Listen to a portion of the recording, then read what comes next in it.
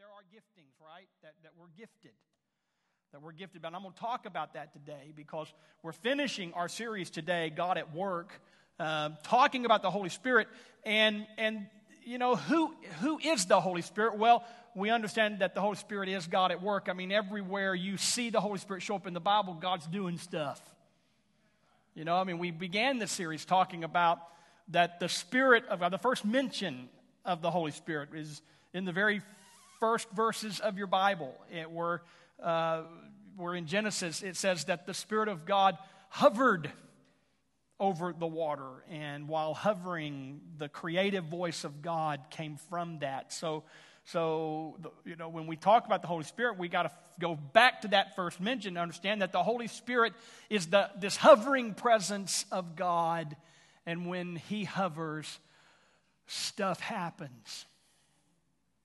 Stuff happens. You see that all the way through the Bible. You see the Holy Spirit showing up, and you know, sometimes the Holy Spirit showed up and just really just come in like a wind, like a strong wind. How many of you got woke up this morning by wind? You know, how many of you noticed the first thing that I noticed? I'm pulling down the highway and I look over there and I went, uh-oh, they lost the fireworks tent. Anybody else notice that? So after church day, I'm going to make sure I call our dear friends who we have partnered with to let them rent that. They rent that little corner during these seasons of fireworks over at Big Blast Fireworks, and make sure they know that they the tent is on the ground. Hopefully, you know, we'll let them know that. But you know, the Holy Spirit blows in like a wind, like this, you know, and sometimes it was fire and sometimes the Holy Spirit came in and just turned things upside down, and that's God at work.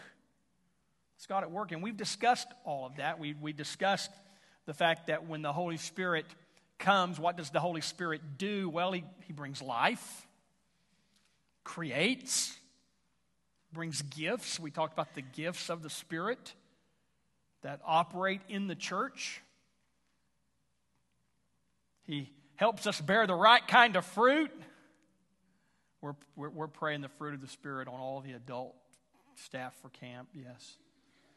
And it's very interesting to see, you know, God at work in these ways. Last week we talked about the baptism of the Holy Spirit. What does that mean, and how does it work in our day and in our generation? I think we covered that very clearly last week. Today I want to finish this up by talking about another set of gifts. Everybody say another set of gifts that clearly come through the Holy Spirit by grace into our lives. And it's what are commonly referred to as grace gifts. Now, grace gifts are not the gifts of the Spirit. We covered those. We talked about the gifts of the Spirit being momentary manifestations of the Spirit that belong to Him. They don't belong to the individual. They belong to the Holy Spirit. They're His gifts. They're the gifts of the Spirit that are momentary manifestations of the Holy Spirit in our lives and in the church. But grace gifts are more permanent gifts. They are gifts that are tied not to just this spiritual realm that we kind of think about the Holy Spirit in and even the gifts of the Spirit in, but grace gifts are tied more closely to who we are and what we believe. And grace gifts work through our will and our mind and our emotion and even our passions. Grace gifts have a lot to do with our personality.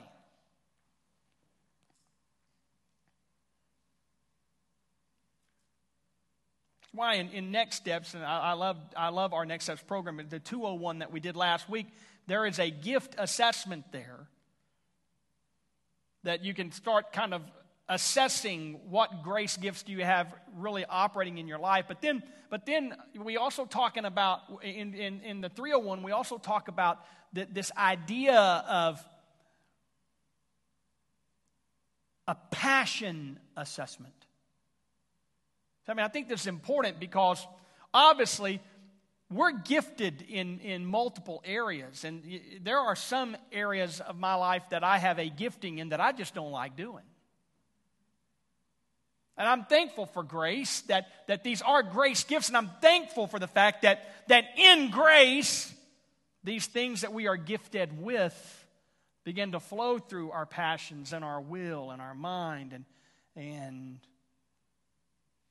we ultimately find this deep satisfaction. Look at me or with me real quick to Romans chapter 12 and verse 4.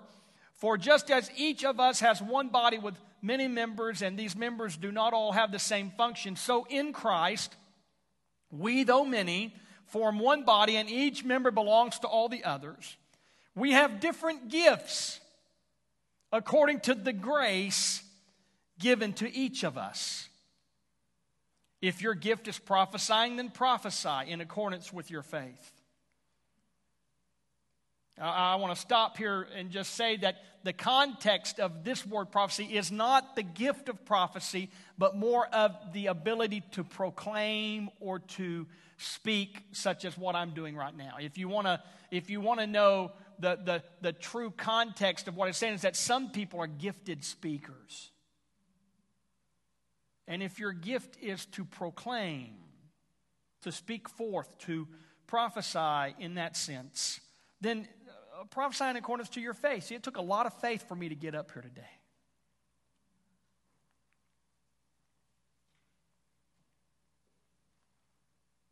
If it is serving, in verse 7, if it is serving, then serve. If it is teaching, then teach. If it is to encourage, then give encouragement. If it is giving, then give generously. If it is to lead, then do it diligently. If it is to show mercy, do it cheerfully. And he's telling us here that whatever you are gifted at, do it, and do it well.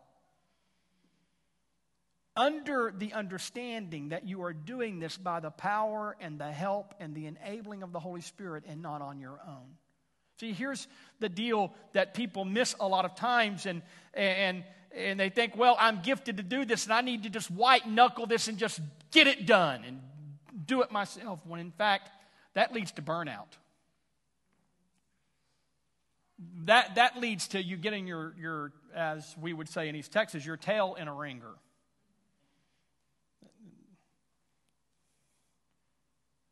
That leads you down paths that you don't want to go. And I've seen a lot of people that they were operating in their gift, but they were trying to do it on their own strength and their own power and their own ability.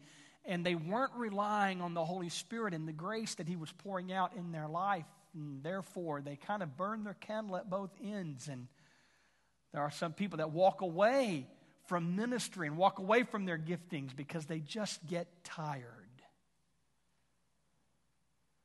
You know, someone asked me at the gathering. I was speaking with a young pastor, and we were talking about difficulties in ministry, and he was really wanting to pick my brain concerning that. He's only pastored now going into his second year. He's 29 years old. Talking about difficulties in ministry, and he's like, you know, what is the longevity of someone such as yourself? He knows that I recently turned 50. He also knows that I have 32 years of ministry. 22 of those in one place. Right here. How do you stay that long? You know the average tenure for a pastor is 3 years? 3 years. So it's almost an anomaly to have someone that'll just stick it out. We were talking about difficulty in ministry, and he looked at me, just a young man looked at me very honestly, and he said, "Are you tired?"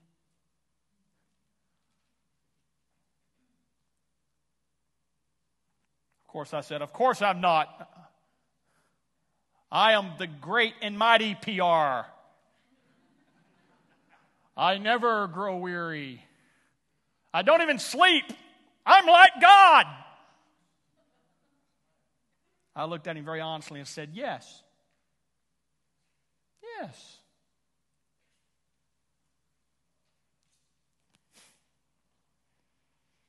And then I said this, you will discover that you go through seasons of tired. I said, there are seasons where you're not tired. But then you go through seasons of tired. But here is how you stick. You don't try to do it on your own strength. You got to pray more than you've ever prayed when you get tired. Just say, come on, Holy Spirit, work in me. And this is very important because you can be very gifted by the Holy Spirit and find yourself then operating in that gift under your own strength. And that'll burn you down. Happiest Father's Day message you've ever heard.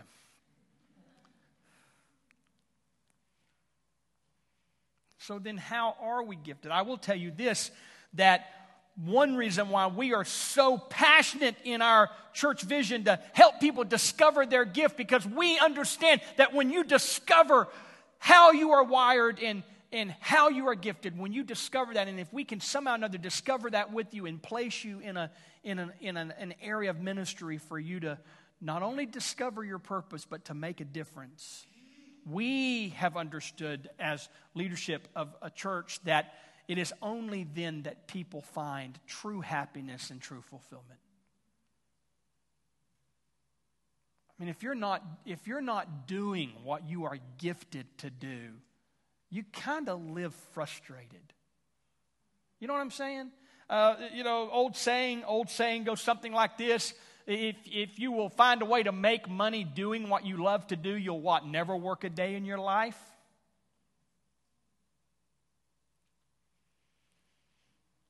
I can remember when I was feeling this call into the ministry, I can remember how frustrating it was to me for my pastor to not really release me and let me really do what I felt God was calling me to do. And there was a reason for that. I was young and I needed some training. And so there was a season that I lived extremely frustrated. Matter of fact, I have a letter that I have kept with me from a dear friend, a longtime friend, Pastor Simeon Young, who is now at Pastor Brett's church, my pastor's church at Grace of Humble. And I have kept that letter close to me. It's in the top drawer of my desk. I have kept that letter close to me. When he wrote me this letter and said, whatever you do, I feel like you're frustrated, but if you will just take this time to study and take this time to prepare, there are many churches that are looking for a voice just like yours, and your day will come. And it was just a few months after. I was really contemplating even not pursuing the ministry again. I was just so frustrated that I wasn't getting invitations to preach, and the doors weren't opening like I desired for them to open. I was so frustrated. And just within weeks of receiving that letter, the phone rang.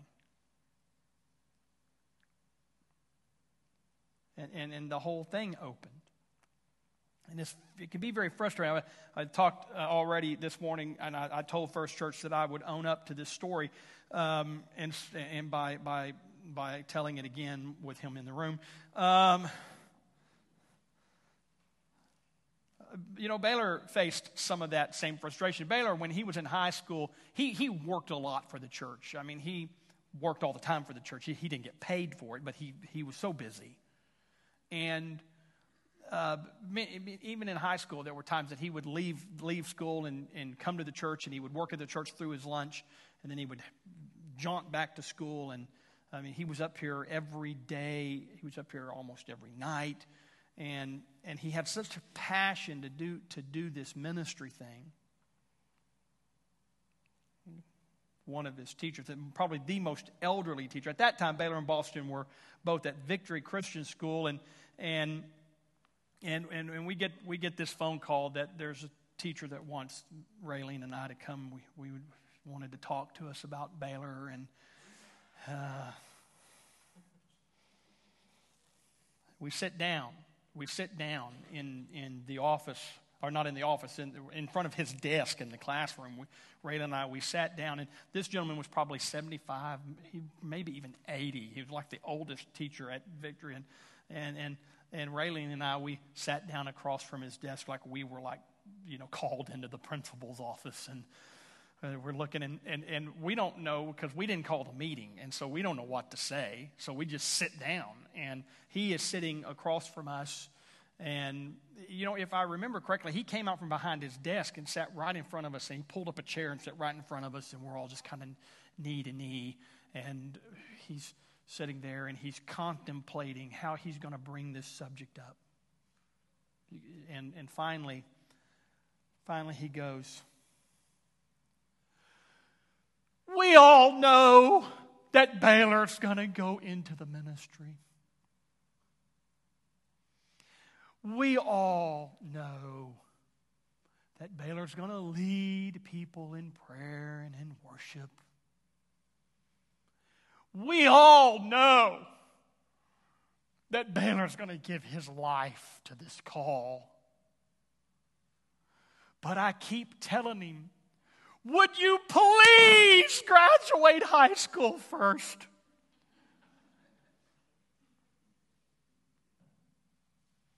And when he said that, Raylan and I just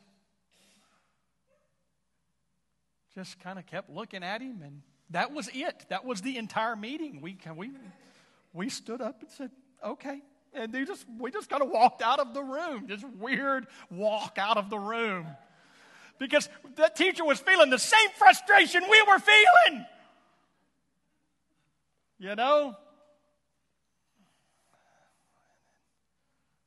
Now he's doing this missions thing, right? And I can remember in those days how frustrated Baylor was. Just how, at times, if you don't mind me saying like this, at times even depressed that he was, because he couldn't pursue this thing he was passionate about, this thing that he so much desired. Little thing like a high school diploma was sitting in his way. Matter of fact, a high school diploma that he has never gone to pick up. It means that much to him, that it is sitting in a file cabinet at Jinx Public as we speak. I asked Jinx, I said, "How long y'all keep them?" They said, "Oh, we keep them for years." I'm like, "Okay, well, I'm sure at some point he'll want it." I'm like, "Can you just go ahead and give it to me?" No, he's got to come get it. I'm like, "Oh, Lord, he's in Colorado Springs." When you are not fulfilling the purpose that grace has gifted you to fulfill, it can be very frustrating. So that's why it's important that we strike this balance, because these gifts are in our life. But I really want you to understand something clearly today. I want you to understand something. The Holy Spirit has gifted you as you. This is very important because human nature tends to compare and contrast us against each other. That's why I made that statement even concerning our own family, that we have one son that is gifted in one direction, and we have another son who is just as gifted, but he's gifted in another direction. And to compare one with the other and to say, well, who's the better gift? Who's the better gifted? No one is the better gifted. All of these gifts come by the Holy Spirit. And the Holy Spirit doesn't hand out bad gifts. And just because you're not gifted in some ways and somebody else is, you don't compare yourself to them, because they're gifted as them and you're gifted as you, and we need all of you in the body of Christ. We need all of these gifts. Matter of fact, 2 Corinthians alludes to this deeply. 2 Corinthians 10 verse 12 says, "We do not dare to classify or compare ourselves with some who commend themselves. When they measure themselves by themselves and compare themselves with themselves, they are not wise. I mean, in East Texas, we'd say, that's just not smart. You're not that other person. You are you. And I mean, I don't know. I mean, I'll just trot down the road with Joel Osteen when I'll tell you, be the best you can be. Because you are the only you there will ever be. And the body of Christ, the church, needs your gifts.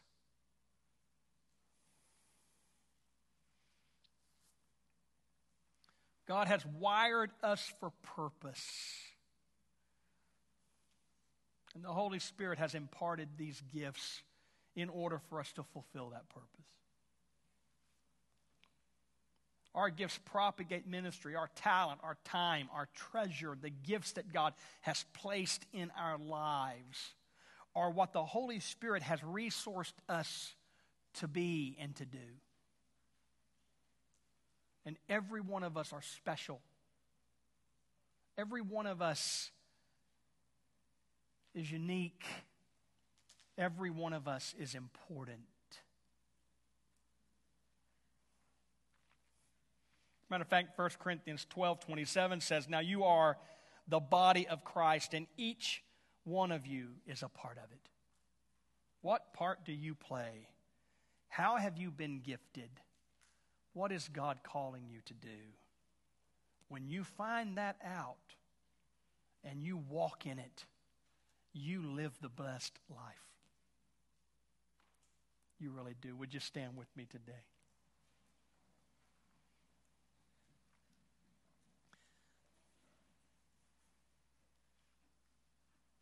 There is this hovering of the Holy Spirit today. I have felt it very deeply in both services. The Holy Spirit wants to reveal Himself to us through our gifts. I stand with the Apostle Paul and say, whatever your gift is, do it and do it well.